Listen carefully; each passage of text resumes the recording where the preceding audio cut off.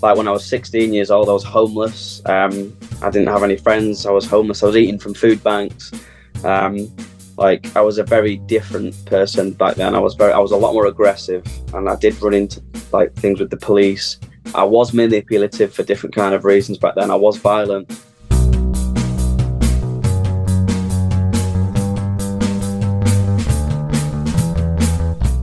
Hello and welcome to another episode of Bunny Hugs and Mental Health. I am your host, Todd Rennebaum.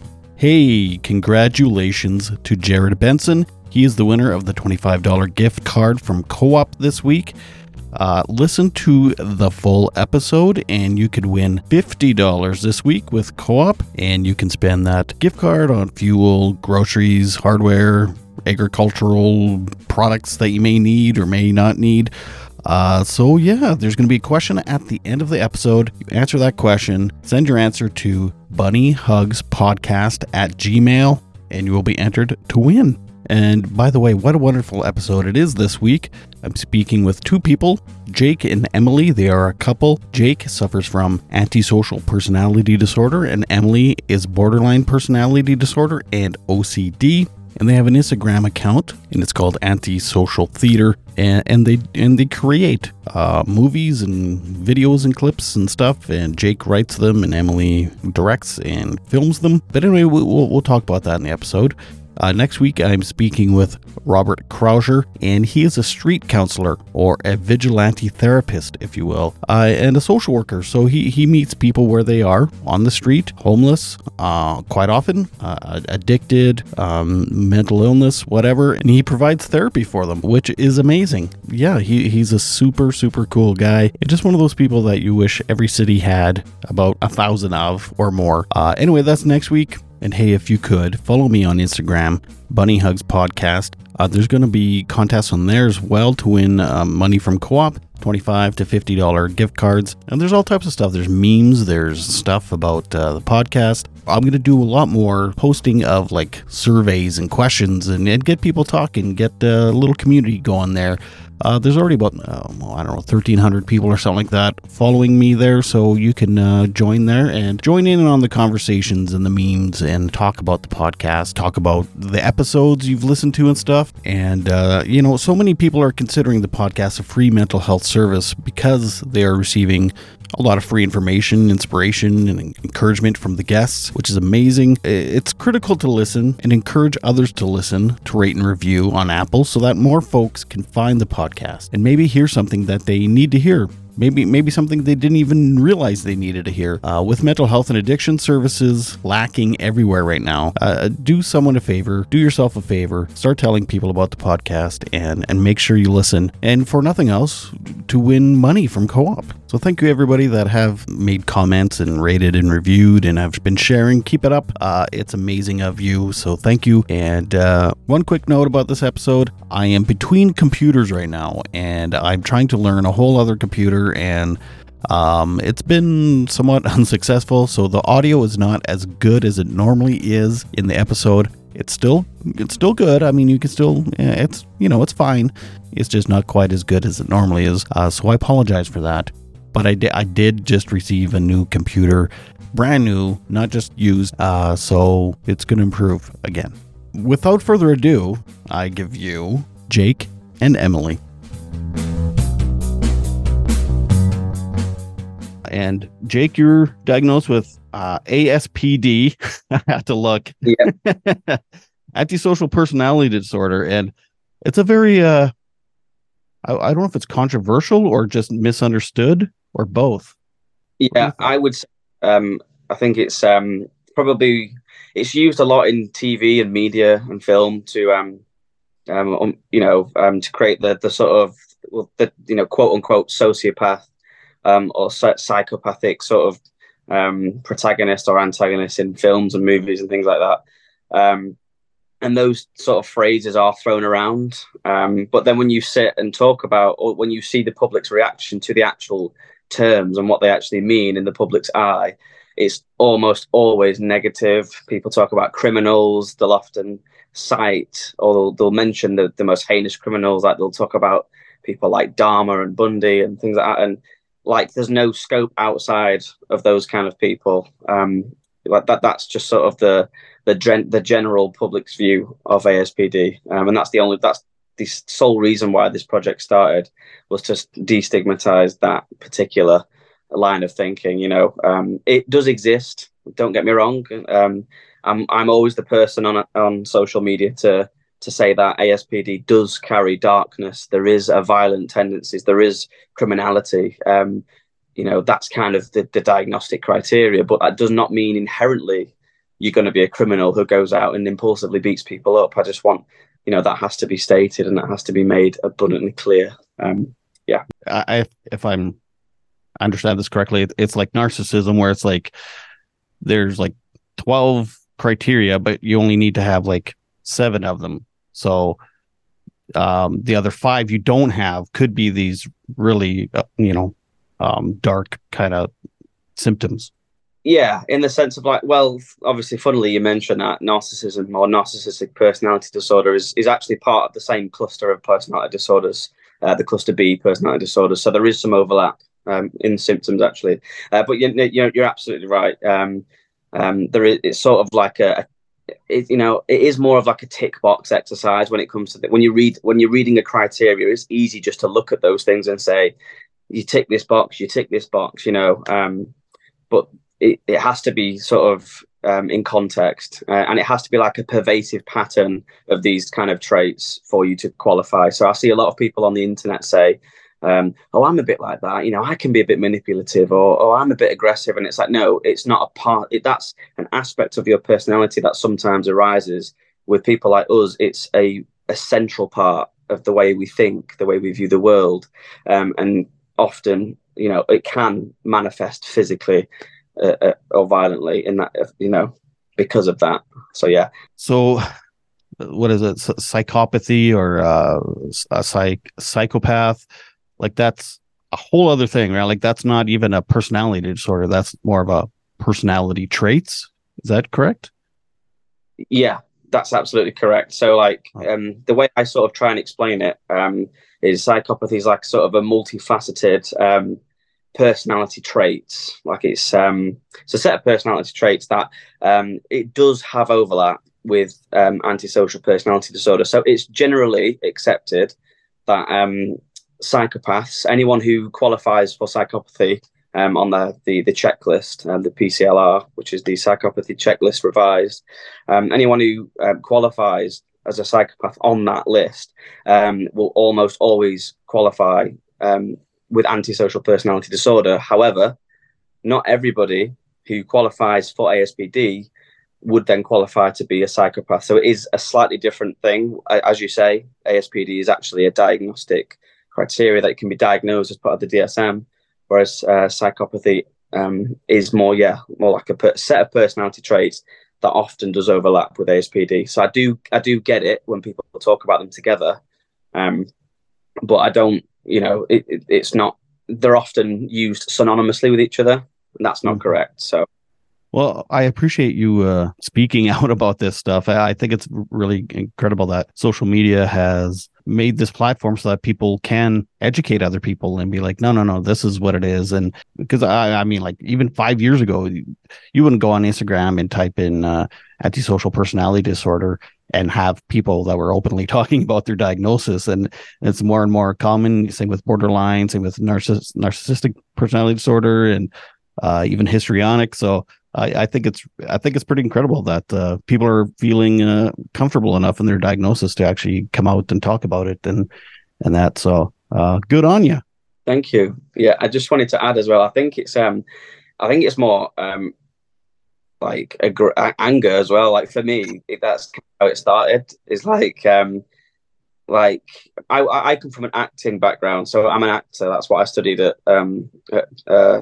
Bachelor of Honours. I got a Bachelor of Honours degree in acting. That's sort of where I come from, and this is where antisocial theatre started. And when people were writing, like theatre's pretty dark in nature, like straight acting, and people use those terms. Like I was noticing, like the tutors or the teachers were using those terms, like this character is a sociopath, this character is a psychopath. And I was like, well, which one? Which one are you talking about? And do you know the differences between the two? And and I would often get into arguments with the tutors, And it's like, you're using these terms interchangeably, and it's a good job that I'm not actually offended by this, because some people with the diagnosis probably would be pretty offended by you using those terms to describe inherently violent and sadistic characters just because they're violent and sadistic. So I think it also comes from a place of like, I have to say something, you know what I mean? Like, if I like TikTok, for example, if I scroll on TikTok and there's somebody like talking about ASPD, and by the way, we don't really use the term sociopath. Some people do, but it's usually used, as I've just said, as like a derogatory term for people with ASPD, or informally. And so so when people start using that term instead of ASPD, I just know for a fact that what I'm about to hear is probably a load of rubbish. So I think it comes from just being tired of hearing the rubbish as well. So right. And Emily, what's your diagnosis? So I have OCD, obsessive compulsive disorder. That's something I've been with since I was 14. Is there any? No, I guess probably not. There's no crossover with any cluster Bs with OCD, or can they get you a little confused? We've had a little bit of a look into this. Yeah. And I think they can. I was in therapy, last year for borderline personality disorder as well. So that's something that I have also, which I don't really talk about. But I was in therapy for that. And there's obviously that crossover there. But yeah, I think there's a few others. I was having a look, and I think there are a few crossovers. We wanted to do a post about that actually at some point, just the crossovers between the disorders that we both have and any others in there as well. Yeah. So you have been diagnosed with borderline personality disorder? Been in therapy for that as well. Ah, interesting. Did they ever clash? I think they do clash quite a lot. Because I have OCD, each OCD theme comes in differently. A big theme that I struggle with is relationship OCD. And one of those issues within OCD is worrying like that your partner will leave you, or that you're going to have that fear of abandonment. And obviously that's a big thing for me with the BPD as well. So they do cross over quite a lot. It's something that I discovered when I was in therapy for OCD actually. So I think it's hard sometimes to understand which part of me I'm having at that minute, if that makes sense. Like which disorder is this bit coming from? Yeah, I fully understand. Even just with having ADHD, it's like, is this my ADHD brain, or is this my anxiety spiraling thoughts, or are they kind of one and the same? And does your personality disorder ever clash with Jake's personality disorder? I think it definitely did when we first started seeing each other. I think that was probably the biggest time it would clash. But since we've lived together and we sort of know what each other's personalities are like, it becomes easier just to understand, I think. Because I'm a very emotional person, which is something that I suffer with the BPD side of me. And my emotions, I tend to bring them inward rather than outward, which is another thing that I think a lot of the time when you see BPD, you would think about maybe people lashing out and having outbursts of these emotions. But for me, it's something that's very inward. So when I have these phases, is what I usually call them, or the rough patches that I'm going through, I turn very inward. So it's a lot of the time it's being harmful towards myself rather than other people. So I think sometimes it's a little bit difficult for you to maybe understand why I'm being quiet one day. And I think that's when it used to clash a lot, because obviously I struggle with talking about my emotions. I think that's a big thing for me. And because you...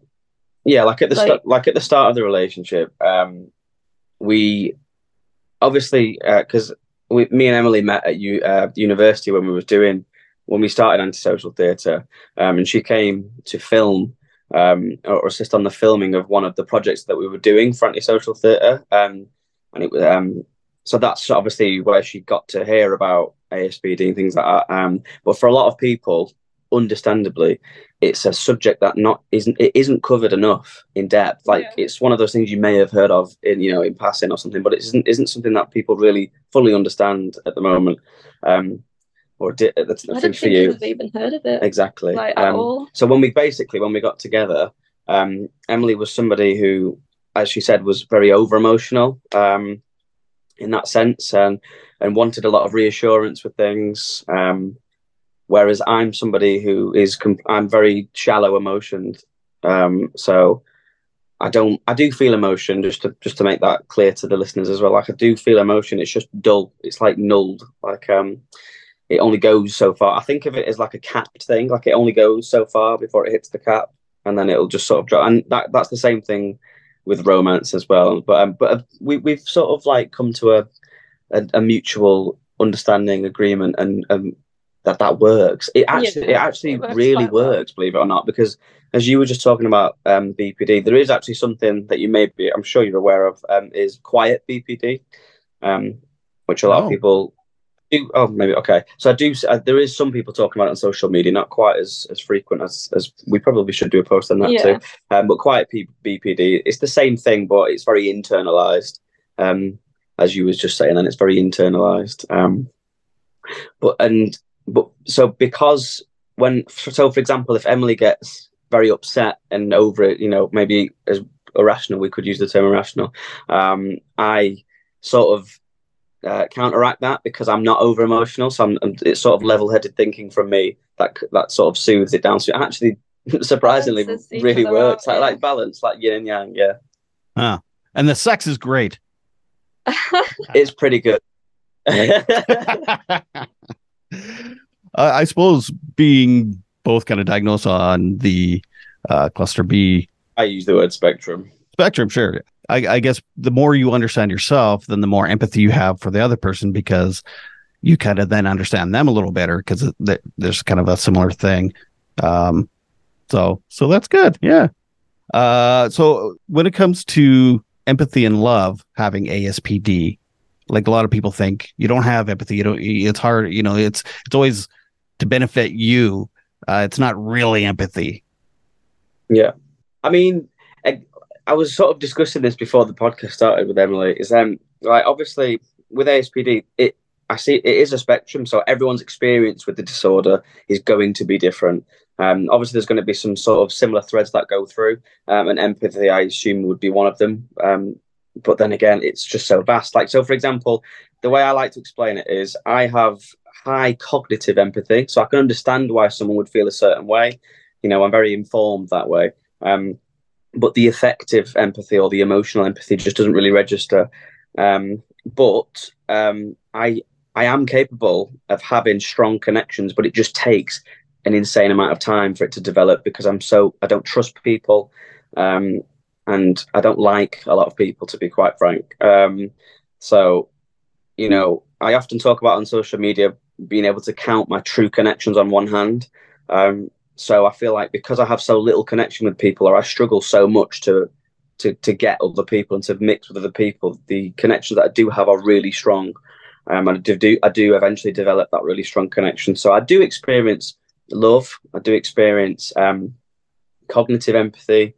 And I assume, so far it's worked. That's enough. That is enough for us. Like, there's certain things that just don't register in my mind, and I think Emily has come to terms with that more over the years. That I just don't feel certain things, and that's just how it is.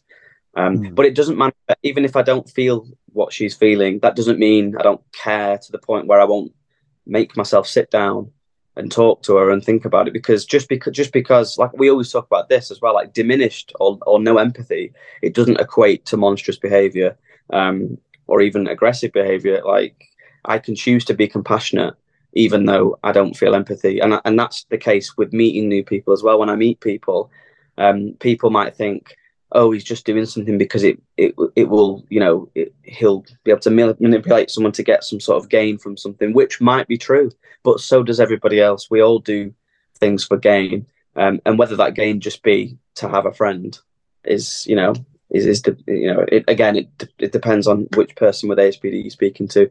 But for me, I don't like. I have a history with violence and being in trouble with the police.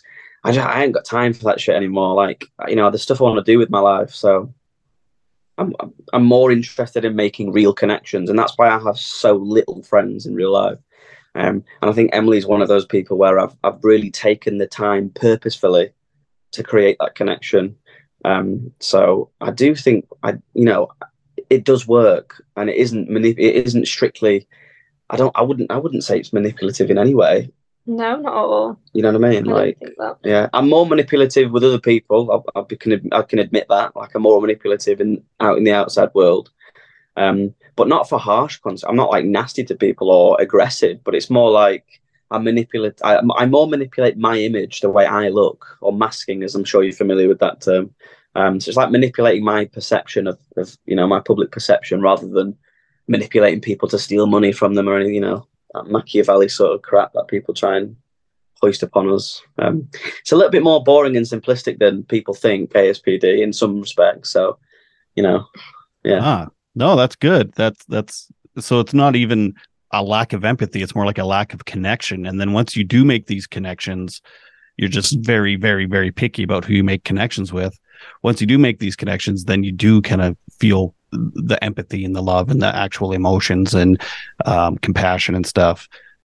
Yeah, that's fair to say. That's how it is more nowadays. But like this, another thing that I try and talk about on the page as well is, like, in order to qualify for ASPD, things like irritability, violence, aggression, manipulative things like those are traits that are inherent to pretty much cluster B disorders, but also ASPD. So I do have a history. I used to be violent. Like when I was 16 years old, I was homeless. I didn't have any friends. I was homeless. I was eating from food banks. Like, I was a very different person back then. I was a lot more aggressive, and I did run into like things with the police. I was manipulative for different kind of reasons back then. I was violent. But I think for me, being involved with the police and getting in trouble is what actually snapped me in a different way of thinking. Like, ASPD it cannot be cured, but there is certain disorder. There is certain, like, when you look into research, there is certain traits that can, and in some people, sort of diminish as you get older or become lesser. And I think as I've gotten older and my priorities have changed, certain things like impulsivity and aggression has dwindled, or manifests in a different way, if that makes sense. Yeah. So it's almost like being treated and untreated. Is so when you were having trouble with the Bobbies, was or the Mounties if you're from Canada, was that were you diagnosed then, or just not? Were you diagnosed and just untreated? So by that point, by between the ages of like 16 to 18, maybe 19, is where my ASPD was worse in terms of things I'd done or things I was doing. By this point, I'd been in therapy or in and out of therapy since I was probably around 13, 14. Like, I'd been to multiple different therapists. By that point, I'd probably spoken to psychologists, psychiatrists. Like, I'd spoken to a lot of people. But I didn't receive a formal diagnosis at that point because I was in and out. Like, anyone who's listening to this, or even yourself who's been into therapy, when you get a bad therapist, you get a bad therapist. Like, it's just crap. Like, I remember the third or fourth conversation I had when I was talking to a therapist about some really, like, on my page, this is open knowledge. Like, one thing I struggled with and still do to this day is like homicidal ideation. So a really aggressive and sort of a way that my mind tries to gain control when it feels like it's losing control or feels humiliated, as it manifests usually homicidal thoughts to make me feel in control. So I was talking to that about with my therapist at the time because I was 13. I didn't really know what that was sort of meaning. I didn't sort of know what that meant. And by the second or third session, I was sat in front of a forensic psychiatrist. And I quote, "I am here to deem your threat level to the public." That was what they said to me. And I was like 13 years old, and I was like, right, okay, I can't say these things anymore. So then things became more internal. And then obviously in 2020, that's when I actually received my formal diagnosis from a clinical psychiatrist. So it took me that long to sit in front of somebody who isn't telling me, you're going to kill somebody, or you're going to do this, so we can't really talk to you in this capacity, or we can't help you. We're just going to deem whether you're going to do something. It was kind of nice to speak to somebody in that capacity. So yeah, it took that long. So that, in a way, that perpetuates it. It's like, you're a bad person. We just want to know how bad you are. So then you think like, holy shit, this is I obviously can't talk about this out loud because people freak the fuck out and I'm a bad person. So I'm just going to internalize it and never talk about it.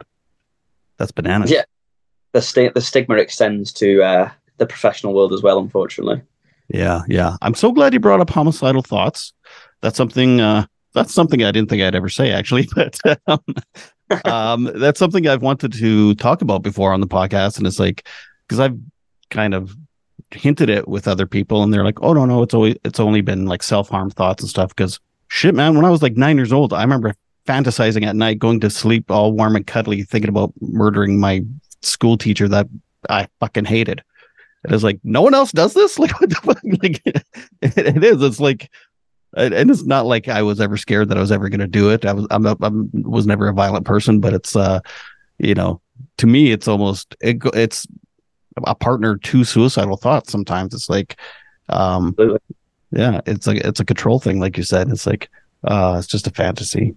You're absolutely correct. But I think it's the lesser known or lesser spoken about thing when it comes to ASPD. And that's what I mean. It does exist. Those thoughts do exist. And, once upon a time, probably when I was 18, because I suffered a lot at the time with drinking a lot as well. I was drinking a lot back then. And I 100% would have done something like I used to sit and plot these things and think about how I was going to get revenge on this person and that person, mostly my father, because he was probably the catalyst to all this because he was abusive and blah blah blah, and he turned out to be much worse later on down the line. We found out some of the things that he did, so warranted that this person should be abused back, and that was my mentality. Like I was going to get this person back. I was plotting all these things, so I definitely would have done it back then, But my mind, and that's another reason I love antisocial theatre, is because it gives me a way of putting these thoughts and feelings into an educational format, but also like a cathartic and artistic format as well, because the homicidal thoughts are now turned into writings, poems, monologues, and then short films by Emily. So it's like sort of, I can't remember that film. I think it's Friday the 13th, where the actor, I think his name was Kane Hodder or something, in an interview said, killing people on screen has now stopped me from doing it in real life, and it always just made me relate to that. But yeah, it's also a judgment-free place, which is comforting, right? Because you can say whatever and not have someone come in and analyze you and like worry about the safety of the public. It's just like, these are my thoughts and I'm going to create some art based on it, and it's nice to not be judged or have people freak out. Yeah, and like just touching on something you said a minute ago, like a bit about homicidal thoughts being paired with suicidal thoughts. Like, there's a big thing in like the mental health community now. Like, don't get me wrong, I love the fact that more people are talking about mental health, especially men's mental health, like suicide and things like that. I love that people are talking about that, and it's great, and it needs to keep going, that conversation. But I feel like people like us fall to the wayside a bit because of that. So like, if you mention suicide, in the context of like depression, anxiety, that kind of thing, people are really receptive to that now, more than they were, which is great. But if you mention homicidal thoughts, oh boy, like it's a different kettle of fish. And that needs to go. That needs to be stopped. And it's like, I would rather listen to somebody, like if I was a parent, for example, I'd rather listen to somebody say they feel this way, and then them talk through it and work through these aggressive feelings, maybe through, like for me, I worked through it through martial arts, through writing, through that kind of stuff. And that could stop somebody from doing it. Do you know what I mean? But if the sooner you vilify it and like force people to internalize it like I did, things could go a very different way, and things could have gone a very different way for me. So I think that needs to be addressed as well. Yeah, 100%. And you touched on this earlier too. Both ASPD and BP, I have a hard time with that, borderline personality disorder, are generally trauma based, right? Am I wrong? Is like, so it's like, that's another reason to make it judgment free. It's like, it's not like you like being this way, right? You gone through hell, and for whatever reason your brain went this way and other people's go that way. So I mean, you have suffered just as much as anyone else, and it's trauma based, and you need just as much empathy and therapy and medication, and you need to be taken care of too. And sure, you may have done some shitty things in the past, but you took responsibility and you're trying to get treated. You're trying to make yourself better. So instead of judging you, just give you the services and the support you need.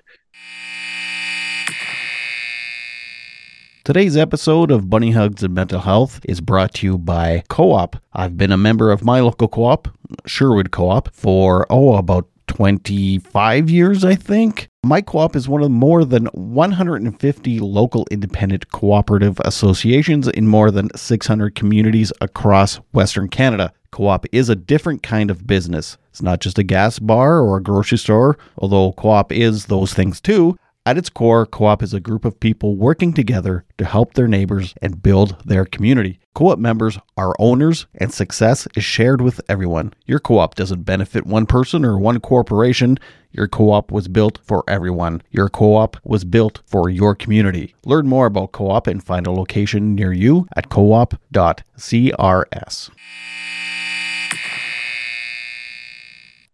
Yeah. No, you're absolutely right. And it's like people almost take on the personality these days, though, of enjoying mental health disorders, like TikTok on the rise. And I did a post about this, and it's probably our most liked post, actually. It's pinned at the top of our page. And that it's not cool to have a personality disorder. Like, I didn't choose to wake up one day and think, oh, I'm going to be somebody who can't function in the normal world without thinking aggressive thoughts, or, I can't hold down a job properly, I've got no friends, blah, blah, blah, and a host of other things, that I can't really mention. But do you understand that I don't choose to be like that? Emily didn't choose to be the way she is, I'm sure. Like, obsessive compulsive disorder is such a stigmatized subject, as well as ASPD. But it even turns into like a business proposition. Like, I remember we were scrolling through Instagram, and an ad came up, and for like a cup business, or a mug business, and it was like obsessive compulsive. What was it? Obsessive cup disorder. Obsessive cup disorder. It's like people are trying to capitalize on being mentally ill, and that disgusts me. Like, I think there's more need for this conversation now than there ever has been. I think. I think it's disgusting, to be honest. Emily, do you think you don't talk as much about the BPD because of the stigma? I think that is a big thing. Yeah. OCD has been something that I mentioned I've suffered with since I was 14, but BPD never really crossed my mind until I started therapy and started receiving help for it.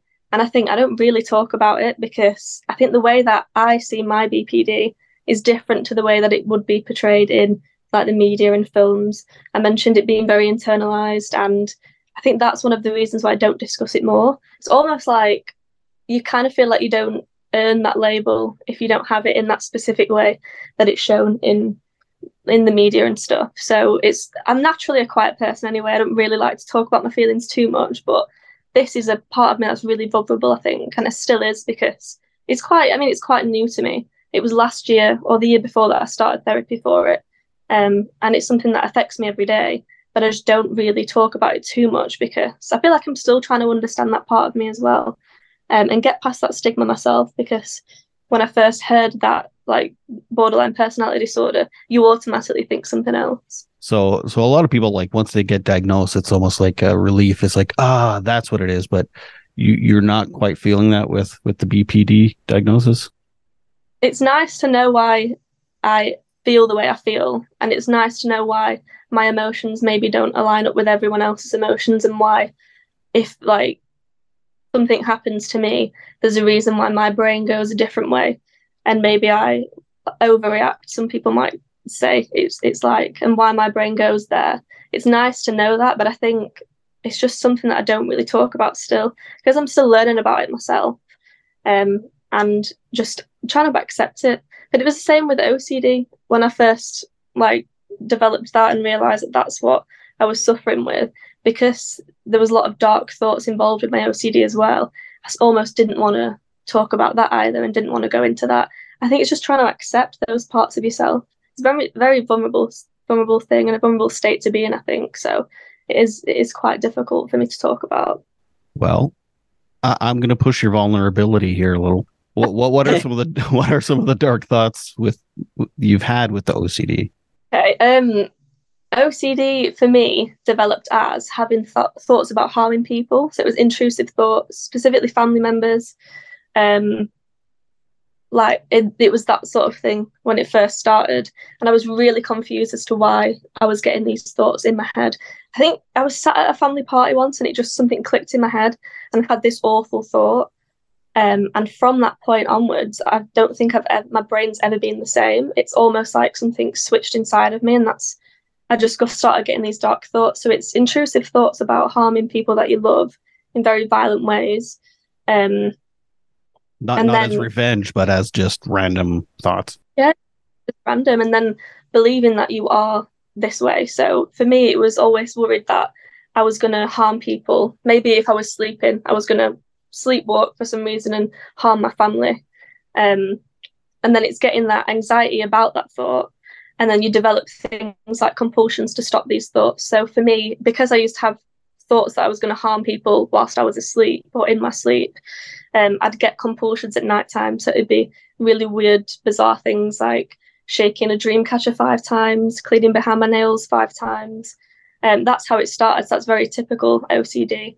And then that developed into other things, other compulsions such as reassurance seeking, confession. That's a big one for me, having to confess my thoughts to everyone. I think I have to confess every single thought I have to you sometimes, and it gets really draining for me. But they're the dark thoughts that I had at that point.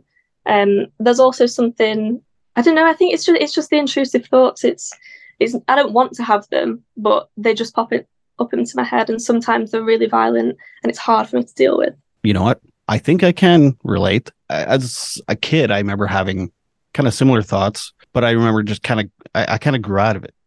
But yeah. I think that's maybe set the stage for some other issues that I deal with. But I still didn't have healthy thoughts. They just went a different way. But I remember I was diagnosed with a stomach ulcer because I had such bad anxiety when I was like grade 5.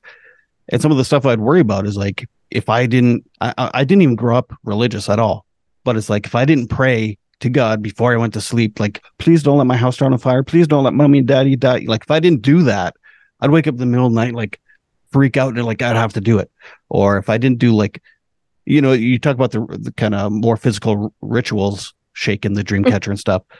I would have the same thing, but it was all internal too. It was like, I have to repeat this thing 10 times or whatever. And I still lift my feet over train tracks when I drive over them because I was told that was good luck, shit like that. So I think I can somewhat relate, but yeah. And it is weird. It's like the more you don't want those thoughts, it's like the more you think about it. Yeah. And when I was a kid, I remember it was at one point when I was like 16, 17, I was like, fucking knock it off, you dumb shit. And I was able to kind of knock it off, but I obsessed about different stuff instead. And so, yeah.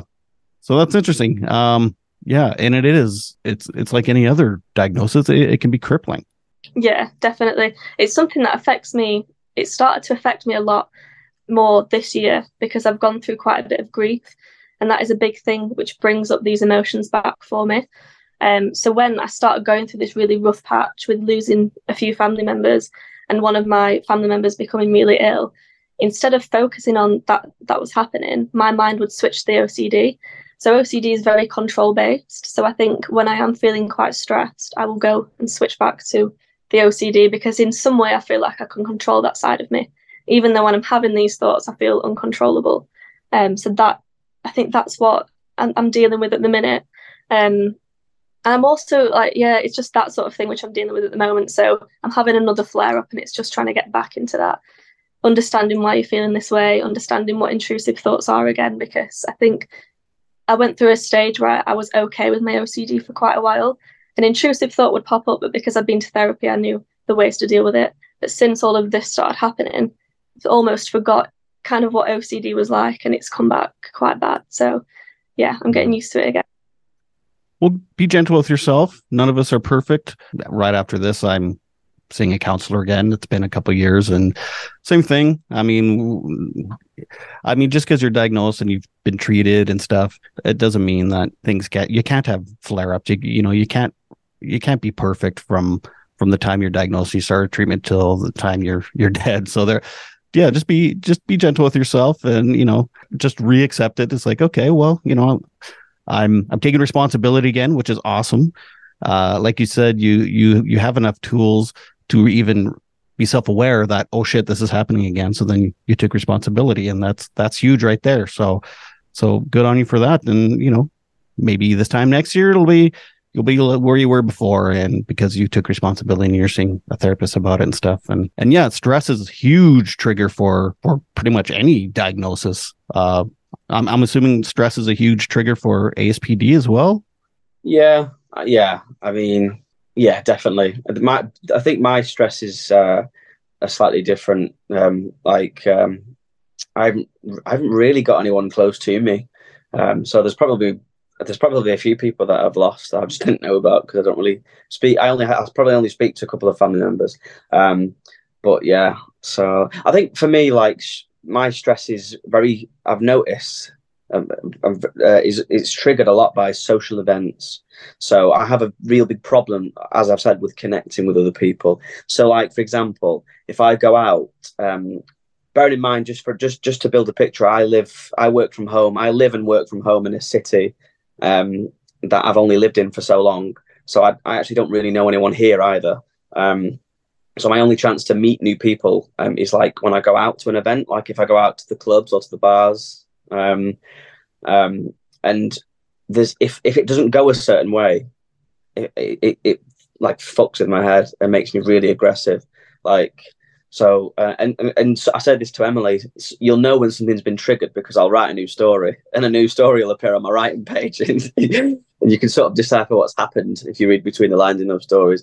But basically, if I go out, and I'm trying to portray myself as in the best way possible, like I'm happy-go-lucky, I'm interesting, which it works sometimes, but sometimes it doesn't get the reception that I would like. And I don't feel like I'm being, what's the word? Like I don't feel like I'm being appreciated or noticed enough. So then I'll go into this really insecure bubble, and then obviously, which is enhanced by drinking anyway. And it'll just make me feel so low and so like those thoughts that I had control of, because the homicidal thoughts I have a lot of control of these days, but it's like opening like that scene in The Shining when the lift opens and the blood comes running out. That's how it is. It just floods back in and like boom, like comes in, and it just makes me feel overwhelmed and like I feel transported to like when I was a kid again, and I felt helpless and all these triggers, and it happened so quickly. As you said, it's trauma based. But I just wanted to say as well, like, I think what we're doing now, like us three, and in general, people like us, all of us for the mental health community, is a lot of people don't realize we're very self-aware of these things. We are very self-aware. And I think because of that, I feel like, yes, it's great that we have a grasp and we sort of know what's going on, but I sometimes think that makes it worse. It's because like you can see something. It's like having an illness. It's there, but you can't stop it or you can't slow it down. You can manage it, but eventually you feel like it's going to consume you eventually one day. And like that's another myth as well, just to touch upon it, is that people who suffer with ASPD or psychopathy, they don't know that they have it. And it's like, well, we've been different since we were younger. We've seen how other people act. We know what it is to be average, or quote unquote normal or average, and we know that we are not that. So that's another thing just wanted to slip in there, is we're very self-aware. And I think that's the issue, is that we're very self-aware of something we feel we can't change. I don't know how you feel about that, Todd, but absolutely. I remember, like, again in high school and like being so self-aware, it almost became a compulsion. And it was like, why am I different? Why are these guys saying this thing? And like, why can't I relate to what the fuck they're talking about? And for me, yeah. I'm from a small town in the prairies of Canada, so drinking is very popular in high school. So I kind of went the drinking route, which I've said this many times on the podcast, but I feel is almost a cluster B spectrum thing is addiction, because quite often is trauma based, and there's a lot of negativity wrapped around it. You can be super selfish, you can manipulate people, you can do all these negative things, but once diagnosed and treated, you can maintain it. And I'm never cured, right? Like I could go out and have 6 beer right now and I would be that lift would open with blood again real quick. And I'd be, so I compare substance abuse disorder as a cluster B myself. I know, probably psychologists don't agree, but, because I just feel like they're so similar. So, anyway, we were talking about self-awareness. Thanks, ADHD. But anyway, yes, I agree that being hyper self-aware is like, that alone is almost a disorder. Yeah, it's a bit of a blessing and a curse, isn't it, to be honest? But yeah, you brought up a really good point there, actually, about comorbidities. One of the I was doing some research. When I did my dissertation in university, I purposely steered it, even though it was acting based, I did steer it towards violence and ASPD. I managed to research ASPD academically. And the comorbidities is a subject that comes up quite a lot, and substance abuse disorder is something that is tied to specifically cluster B disorders. And also another one as well, which is a big misconception, is that people with ASPD don't feel fear or anxiety, and that could not be further from the truth. So people with ASPD are more likely, and there is a percentage, which number escapes me off the top of my head, but there is a percentage of people that are also diagnosed with general anxiety disorder as well, on top of things like ASPD and NPD, HPD, all those other things. So that's another myth, that people automatically are going to be this fearless, again, like CEO suit wearing, like most people with ASPD, as you say, it's trauma based. So people are just really struggling with like maintaining a grip on reality and normality, whatever that looks like. So, and being hyper aware again just highlights that fact that you're different, and it gets worse as you get older. Like you become even more like aware that everyone else is doing things that you aren't doing. Like, comparison is the thief of joy for everybody, but for us sometimes, like it's like we're really not normal. Like that's how it feels. So it's like it's a blessing and a curse, I suppose.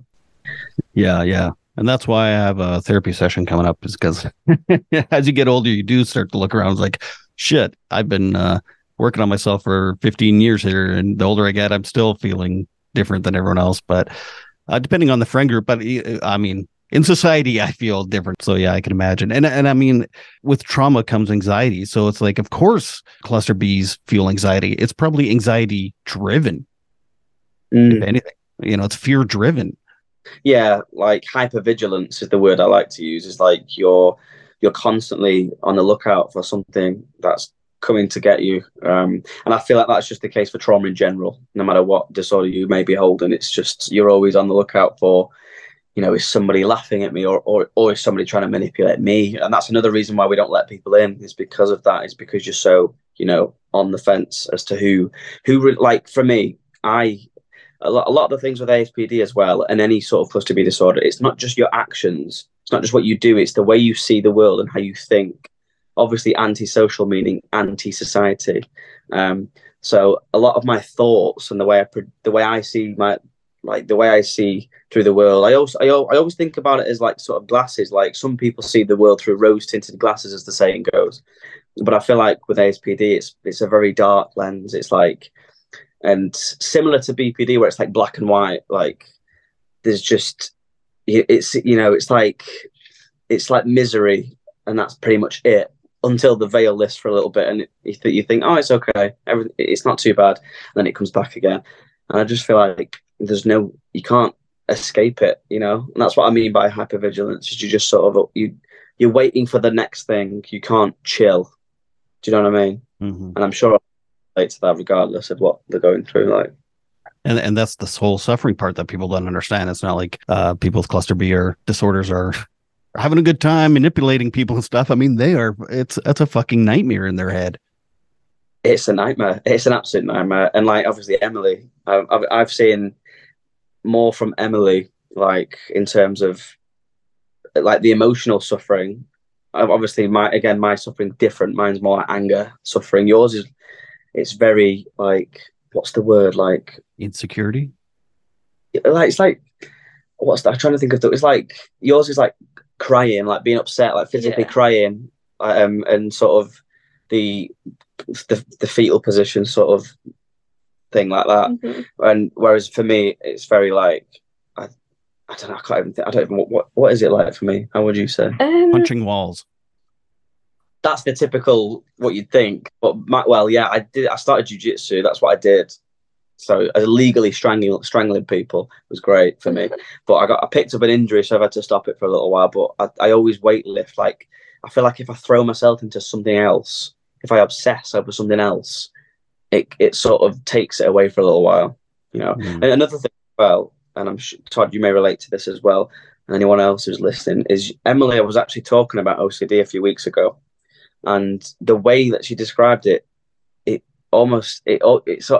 and a lot of people do this with mental health as well, as they almost personify the disorder, like it's something else living inside you, like coexisting with you.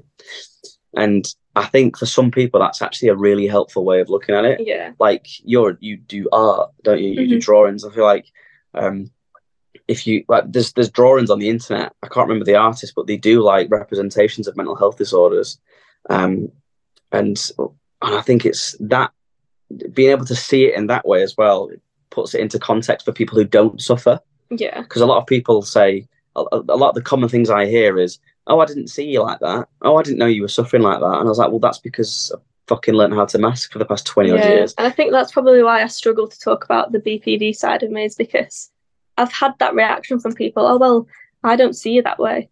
And it's almost like a bit of you just feel like you shouldn't have that label then. It's a gut punch. Yeah. Isn't it? It's like I'm not messed up enough for you. It, and I'm trying to accept myself as who I am. And you've now just said, well, I don't think that is true. And it's almost like, oh, I'm back to the beginning now, trying to accept myself again. But you're right about the personifying. I think it is easier. I don't know, maybe it's easier to accept it if you're personifying it. But it's easier to describe as well. You give it an ID, don't you? You give it, it's like I wrote a story recently called The Boogeyman, and the boogeyman in the story is my dad, my father. So I've given it an identity, I've given it a shape, a form, and like something to direct the hate towards. And I feel like sometimes that can be quite cathartic. Yeah. We even learned that when I was in treatment for addiction. It's like, oh, that's the addiction talking, or don't let the addiction do this to you. And it's like, wait a minute, you can do that. You can separate the two. Like, I'm not my addiction. Like, I'm a good person. This is not Todd. It's this other thing that's like creeps in and tells me to do these things, or makes me drink, or makes me want to, do all these other fucked up things. So it's like, oh yeah, okay, so I'm not a shitty person. I just have this shitty disorder. So now it's my responsibility to take care of this shitty disorder. It's that time again. No, I'm not going to do it like that. It's that time again for that Some Bunny special, a segment where we chat about who cooperated in your mental health journey and helped fill your emotional tank, brought to you by Co-op. Co-op here is like a grocery store. Yeah. Oh, well, yeah, they have grocery stores too here, actually. Yeah, but so anyway, who in your life has been that inspiration that kind of in your darkest times kept you going? Probably Emily. Yeah, I'd say the same for you. Yeah, just because I didn't think I could meet somebody who would get it and like really get it. Like I could sit down and say, I could list all the criminal things I've ever done, thought, even the most heinous things I've ever thought and done. And she just kind of goes, okay, and I still love you, and we can still be somebody, we can still have a life that's away from that. And that was the moment I sort of thought, okay, not everyone is out to get me. So that would be Emily, yeah. Yeah, and I think mine would be you. Obviously, with my OCD being quite dark, you're the person that I'll go to if I need to talk about it, because I know that you won't judge me and you won't have that judgment there. And it is always you that is there to pick me up, I think. Especially lately when I've been going through this rough time. You've been sort of that stability for me and being there to like guide me through it, which has been really helpful. Well, what have we here? That's fine. Like your British accent. Yeah. Antisocial theater. So how did that come about? And is it just you two, or is it a bigger project? And is it, a group of people? And what is it exactly? So essentially, Antisocial Theatre started out as a mental health based theatre company that the sole goal was to raise awareness about controversial and stigmatized mental health disorders, specifically through the medium of art. And that obviously the clues in the name theatre. But it started in 2009, late 2019, so just before lockdown. So when we were doing our first project, which is where we met, as I mentioned earlier, COVID happened, blah, blah, blah. We all got locked down. So then we had to adapt and go digital. We didn't want to cease the project. We wanted to continue it through lockdown. So that's when the formula that we currently have now was born. So I'd turn these thoughts into sort of monologues, poems, that sort of short stories, and Emily would create them into short films. So to make it a bit more digestible to the audience, and also to be slightly different from everybody else, but also to help other people see it through my eyes in a way that people would understand more than just seeing it written down. And we also, along the way, started to pick up the educational side as well. Like, while we're doing this, we're showing how it is to live with these disorders, but let's educate people as well. So we sort of took on that as well. And that's originally we had 4 members. So when I was at university, we had an extra 2 members, Ben and Danny, they were called. But they sort of went their separate ways, and we've continued the project basically. But that's Antisocial in a nutshell, isn't it? Yeah, pretty much. Yeah.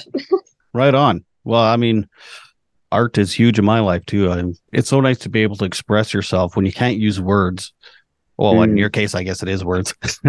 And Emily, even though it's not your writings, you must feel just as creative because you then take those writings and create what you see from it. Yeah, definitely. So I am a videographer. That's the background that I come from. So it's almost like I get given a script and then I get free creative control to build the shots around it, find the locations that we want to use. So it's a really nice creative process. And then I think obviously you sometimes help me with a little bit of the shots, and then I help you maybe with the way that you've written it. Yeah. And we sort of work together, but you're the writing side and I'm the filming side. But yeah, you're right. It's like, it's both of our projects, but we work on it in different ways. It works really well. Yeah, and we want to go bigger. Like, as I said, we started out doing the educational stuff and stuff like that, but we've had talks in recent weeks. We want to go bigger. Like, we want to, we've now moved on to TikTok.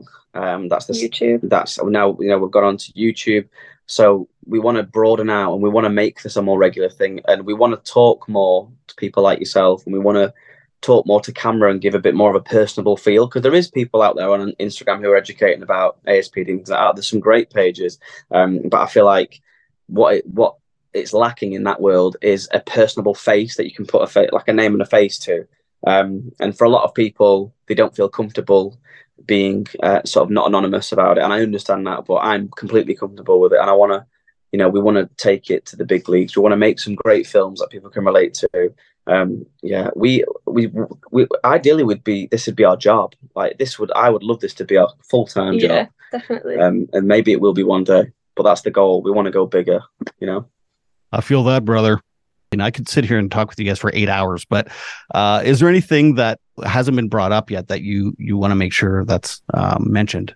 I think just some like overall points to hit home, I would say, is that just because somebody has ASPD and has diminished empathy or aggressive tendencies, it doesn't inherently make someone abusive. Someone who has a personality disorder is not inherently violent, abusive. They're not going to, kill your cat or steal your bank, like all your money from your bank. Like, they are human beings, they are people, and they are deserving of love and treatment just as anybody else. That would be my summary. What about you? I think for me, it would be the thing that I mentioned about BPD. It's not always as it seems. And just because somebody doesn't come across that way and they're not open about it, doesn't mean that they're not suffering just as much as anybody else with that disorder. And a lot of the time, for some people that are in the maybe early journeys of it and that haven't accepted it fully in themselves yet, it's not going to be obvious, but it's still there and it's still present. Yeah. And if you are diagnosed with a cluster B, hook up with another cluster B because the sex is great. Yeah, that's absolutely correct. Can't lie about that. I'm cutting that, don't worry. Totally keep that in.